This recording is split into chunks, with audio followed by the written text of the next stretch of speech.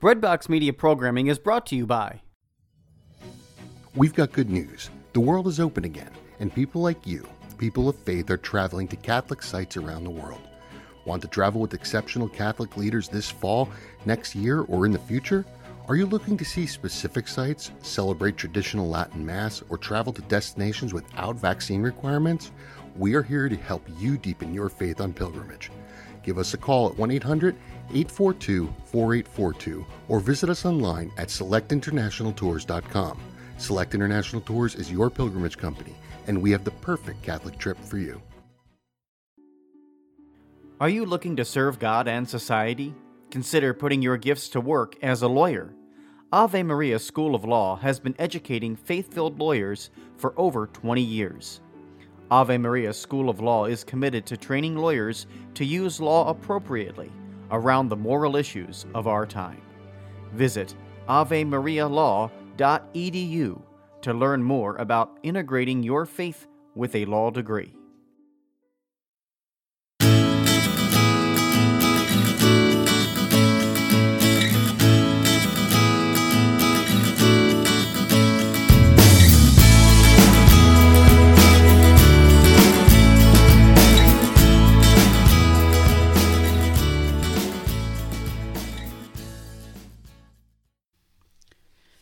Welcome back to Off the Shelf here on Breadbox Media. I'm your host, Pete Sachs, a Catholic book blogger. Today we have with us Mike Aquilina. He's the author of many books about the early church, including The Fathers of the Church, The Mass of the Early Christians, The Healing Imperative, and How the Choir Converted the World. He's executive vice president of the St. Paul Center and a contributing editor to Angelus News. He is past editor of New Covenant magazine and the Pittsburgh Catholic. He's hosted 11 series on EWTN and 2 documentary films, and he appears weekly on the Sunrise Morning Show. Today we'll be discussing his book, How the Fathers Read the Bible, Scripture, Liturgy, in the Early Church. Welcome back to the show, Mike.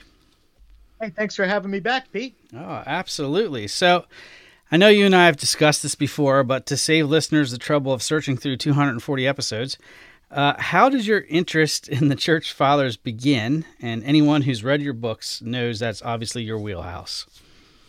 Wow.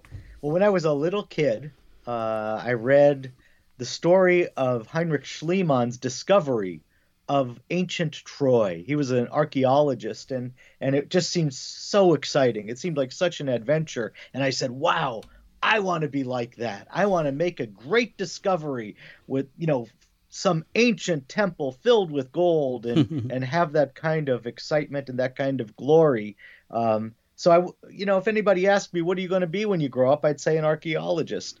But over time, I learned that what archaeologists do most of the time is pretty tedious. They have to sift through sand and kind of comb through things with a toothbrush and a toothpick, and they don't often find really big things like temples and gold. So I kind of shifted and started doing my digging in books. And I was fascinated when I was little by the ancient world. And as I grew in my faith, that kind of overlapped with my interest in Catholic history. Mm-hmm. That I'd read the ancient fathers, and I'd just be completely absorbed in it. I was so excited when I read them, and I felt like I was learning so much, and they gave me an imaginative entry into that world. So, when I got to be a grown-up and I became a writer, I wanted to share that imaginative entry, that portal, with as many others as I could. Though, Mike, Indiana Aquilina has a ring to it. It does. It kind of has a rhythm. But I was dreaming my dreams before Indiana Jones movies came about. So Schliemann was my guide, and I encountered him in books. So how did this particular book, How the Fathers Read the Bible, come to be? That's a good question. Well, a few years, Pete, that I'm affiliated with the St. Paul Center for Biblical Theology, and I have been since its founding. And one of the things we do is we put out educational video series, for people who want to do parish studies or study groups in their home or anything like that. Mm-hmm. And a few years we put one out on the Bible and the church fathers. And people just got so interested in it, so absorbed in it, that they sent us notes saying, hey, we would really like to learn more about this. Why don't you publish a book on it? So Emmaus Road Press, which is the publisher, the publishing arm of the St. Paul Center, asked me if I would write such a book. And I was happy to do so. And so I wrote How the Fathers Read the Bible, Scripture, Liturgy, and the Early Church. And that's what's out there now. I hope it satisfies the need that a lot of people expressed after they did the video series. So, sort of the last foundation here for conversation today, why is it important for us to make the connection to the church fathers when it comes to interpreting Scripture? Because for the church fathers, the liturgy was kind of the natural and the supernatural habitat of sacred Scripture. If we look at the Bible, all the books of the Bible, they were written for many reasons. They serve a lot of different purposes. But I'd say all of them were written to be proclaimed in the liturgy, in the assembly of God's people. That's true of the Old Testament as well as the New Testament. If you look at the Old Testament, when Moses receives the law from God, he presents it to the people. He reads it to the assembly, and then what? He sprinkles them with the blood of the covenant. He says, this is the blood of the covenant. Behold, the blood of the covenant. So it's part of a sacrificial ritual. And we see this repeated throughout the Old Testament. At the time of Josiah, the reforms of Josiah, same thing, that public recitation of Scripture in a liturgical assembly. Same thing at the time of Nehemiah. You get to the New Testament, and our Lord himself repeats the words of Moses practically when he institutes the Eucharist. He says that this cup is the covenant in my blood. And the books of the New Testament, the Gospels as well as the epistles, were written to be read in that Eucharistic context, in the Eucharistic assembly, when the church met for the breaking of the bread and the prayers, as we see in Acts 2:42. So much of the Bible, is just so obviously written to be read aloud, not just read on paper, because at that time, very few people were literate. Very few people could read. So the Mass was the place where they received the Word of God. They heard it. St. Paul said, faith comes by hearing. And he had good reason to say that, because he knew that most of the people who encountered the Word of God were encountering it in this way when they went to Mass. If we read St. Paul's letters, we find instructions for the readers of his letters when people read them aloud in the assembly. We find the same thing in the book of Revelation, that there are instructions for the lectors, for the people who are reading the books aloud in the assembly. So the Mass was the ordinary place to encounter the Scriptures. That's why the Scriptures were written. That's what they were written for. That's their purpose. So the fathers understood this. The fathers talked about this explicitly, and the fathers lived this. And you know what? We're still living it today. But so few of us recognize that. So few of us realize that, because today we can own Bibles. I'm turning around right now in my office, and I'm looking at a shelf that's filled with Bibles, different translations, different editions, different languages. They're all there on those shelves. That's not the way it was in the ancient world. As I said before, most people could not read. There were no printing presses for mass production of books, so they could not own a Bible. Today, we can even have the Bible on our smartphone, along with so many Bible study aids. They couldn't do any of that. And not only that, it was illegal to own the books of the Bible, and you could be executed for it because it was a capital crime. Again, they did not have that luxury, and it's hard for us to imagine such a world where these media don't exist, where the Bible is inaccessible apart from the Mass. Right. So what I wanted to do with this book is to give people an imaginative entry into that world. So that raises a question. Catholics are perhaps unjustly pinned as being, we don't read the Bible.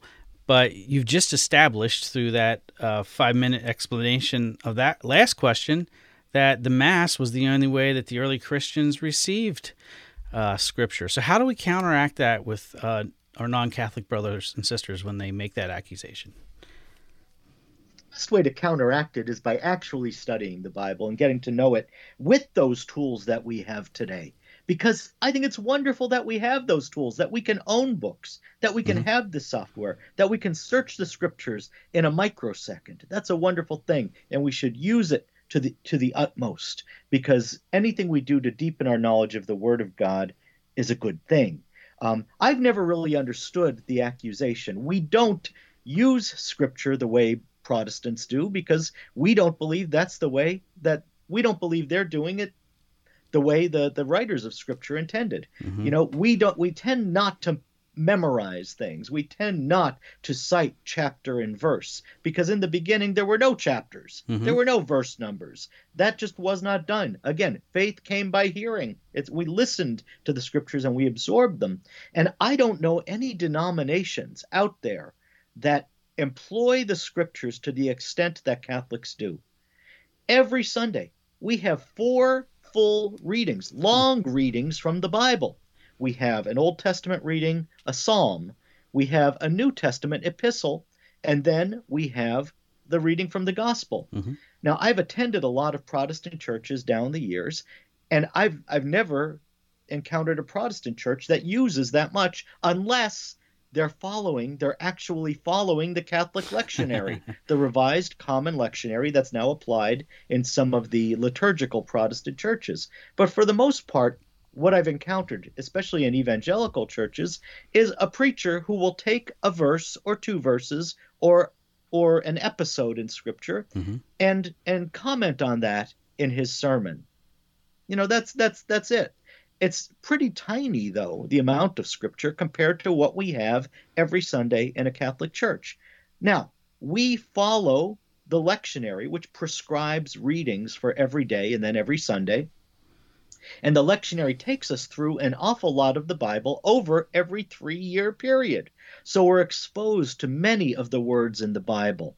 And if you go to Mass every day or on some weekdays, you're going to be exposed to a lot more, because the lectionary also prescribes the readings for those days. It's a lot more exposure, I think, than Protestants get. Because if they're not following the Revised Common Lectionary over those 3 years, then what they tend to get is the verses that are of particular interest to their particular pastor, and that may be your experience too. I know, Pete, that you're a convert to the faith. That's pretty much how it was for me.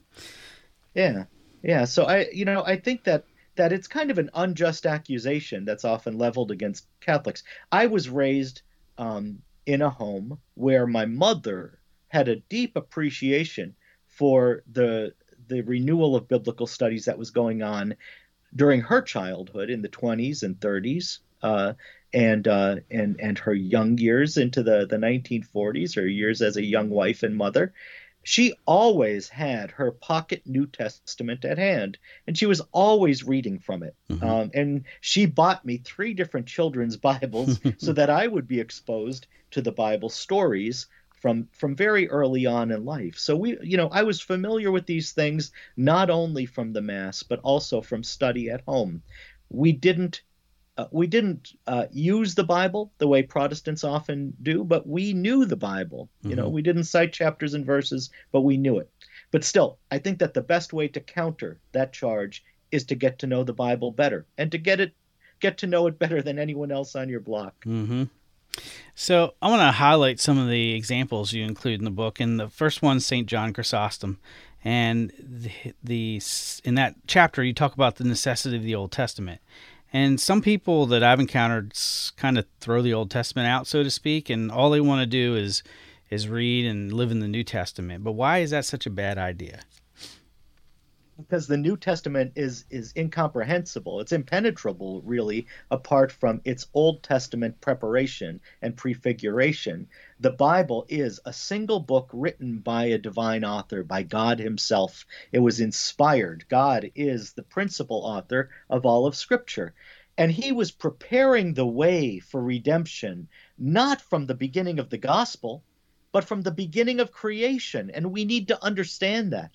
And we need to know all of the different ways he's come to the salvation of his people down through the years in lesser ways and in greater ways. And finally, in the fullness of time, in Jesus Christ. And Jesus himself is the fullness of God's self-revelation to his people and the fullness of salvation for his people. So we need to know the entirety of the Bible if we want to understand Jesus. Jesus is quoting the Old Testament all over the place. St. Paul is quoting the Old Testament all over the place.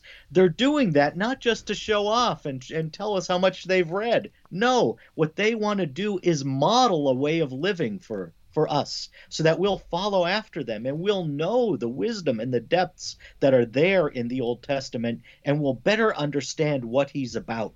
This was the culture of Jesus and St. Paul and all the apostles. We cannot know them if we don't know the Old Testament as well. I think it was a great temptation in the early years of Christianity to just throw the Old Testament under the bus, and wipe it away. There were heretics in the early church who wanted to do that. First, Marcion wanted to do that, and he wanted to edit the New Testament so that it never referred to the Old Testament. That is one of the very early and very roundly condemned heresies of the Christian church. This is something that Orthodox Christians wanted to do away with, and certainly they were right in that impulse. The heresy of Marcion and the Gnostics and others who were anti-Jewish, anti-Israel, anti-Old Testament, it was something that was wicked, that was poisonous. And it was roundly and forcefully condemned in the early church. It was only revived, in the 19th century, and then it came to flourish in the 20th century in Germany under Adolf Hitler because of his hatred for the Jews. That became a fashionable idea once again.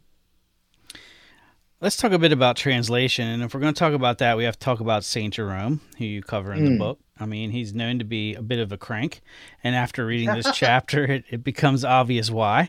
Why was there so much hand-wringing over his translations at the time that he was doing his work? Oh, well, Augustine raised some good ideas, it raised some good points when he was tentatively objecting to Jerome's project, which was to take the various translations, most of them were local translations, into Latin that were used in the churches where congregations spoke Latin. So there were many of these translations out there, and people had been using them in the liturgy for hundreds of years by the time of Jerome. And Augustine raised the objection that you're going to be messing with people's experience of the liturgy. You're going to be messing with their memories of Scripture. You're going to be introducing unfamiliar passages to them, and it's going to hurt their piety. There's an argument to be made for that. People still raise that objection every time we make changes to the liturgy today. So that was Augustine's objection. But, Jerome saw that it was necessary because some of the translations just weren't that good. They weren't that accurate. They used out-of-date language because they had been done so many hundreds of years before. So Jerome tried to take all of those old Latin translations and provide a uniform Latin edition for the Western Church. And he succeeded in that. But Jerome did more than that. He thought that wasn't enough. He went back and he did a translation of the Old Testament and the New Testament from the Greek texts, a new translation, in order to improve on his former revision of the old Latin texts. And even then, that wasn't enough to satisfy Jerome. He went and he learned Hebrew so that he could do an Old Testament translation, a new Old Testament translation from what he considered to be the best Hebrew texts at that time. So Jerome was something of a prodigy with languages, and he was fiercely committed to bringing the Bible into the best possible language for the Western Church. His translation, the Vulgate, has been revised since then by the Church, but it's still what we use today as our standard, as our measure, really, for Scripture translations in the Church. So in the epilogue of the book, you conclude by saying in multiple paragraphs that the Scripture and the liturgy and the Mass are tightly interwoven and can't be separated. So how do we effectively relay that? Again, this is similar to the earlier question, but I'm dealing more with the Mass now. How do we effectively relay that to non-Catholics? Because to me, it's just being that I came from that environment and converted, it seems obvious, but when getting into conversation with non-Catholics, sometimes you get a lot of pushback. Well, I think again, we begin by trying to get them to know the Scriptures as well as we can by using the best Bible study tools. That's something that I believe because I've been associated with the St. Paul Center for decades now. Our mission is to promote biblical literacy for all Catholics and biblical fluency for Catholic clergy and teachers. And we make so many of our resources available for free on our website, which is stpaulcenter.com. So one way of doing it is by just using what's at your disposal, getting to know the Bible better, and provide an example for fully informed Bible Christians, so to speak. But the other thing is, by letting people know that we get this knowledge primarily through the Holy Spirit when we attend the Mass and we hear the Scriptures read in this particularly graced moment that God has prepared from the dawn of creation. Because from the beginning of creation, God knew that this would be the fulfillment, that he would give himself to us, body, blood, soul, and divinity in the Mass. That's where we would receive him, that's where we would receive the Holy Spirit, and we would be graced to understand the words of Scripture through the interpretations that are given to us in the homilies. So we can help them with that understanding, first of all, by showing our bona fides, by showing that we love the Scriptures, that we've made an effort to know them. And then we can introduce them to the idea of this context that the New Testament itself seems to suggest. That's why I try to give as much as I can in the book I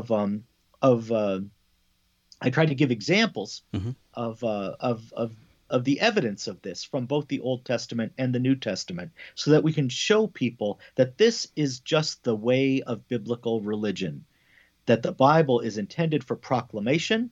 It's intended for interpretation, but in the context of the sacred liturgy. That's where we find the primary habitat of the Bible. Everything else is great. All the other kinds of study we can do, all of that is great, but it's still secondary to the Mass. Mm-hmm. So where can people find your book, How the Fathers Read the Bible? I think the best place to get it, usually where you'll find the best price for any of my books, is at catholicbooksdirect.com, catholicbooksdirect.com. You can also find any other books there, too, but they tend to give the best prices for mine. Excellent. Well, Mike, that's all we have time for today. I want to thank you so much, again, for taking time out of your schedule and spending it with us. Any closing thoughts? No, that's it, Pete. I thank you again for bringing me back. I love talking about these things with you. These are things that are close to my heart and have been for many years now. Excellent. You'll be back again because I know there's more books coming your way. So with that, you've been listening to Off the Shelf here on Breadbox Media. I'm your host, Pete Sox, Catholic book blogger. And until next time, God bless.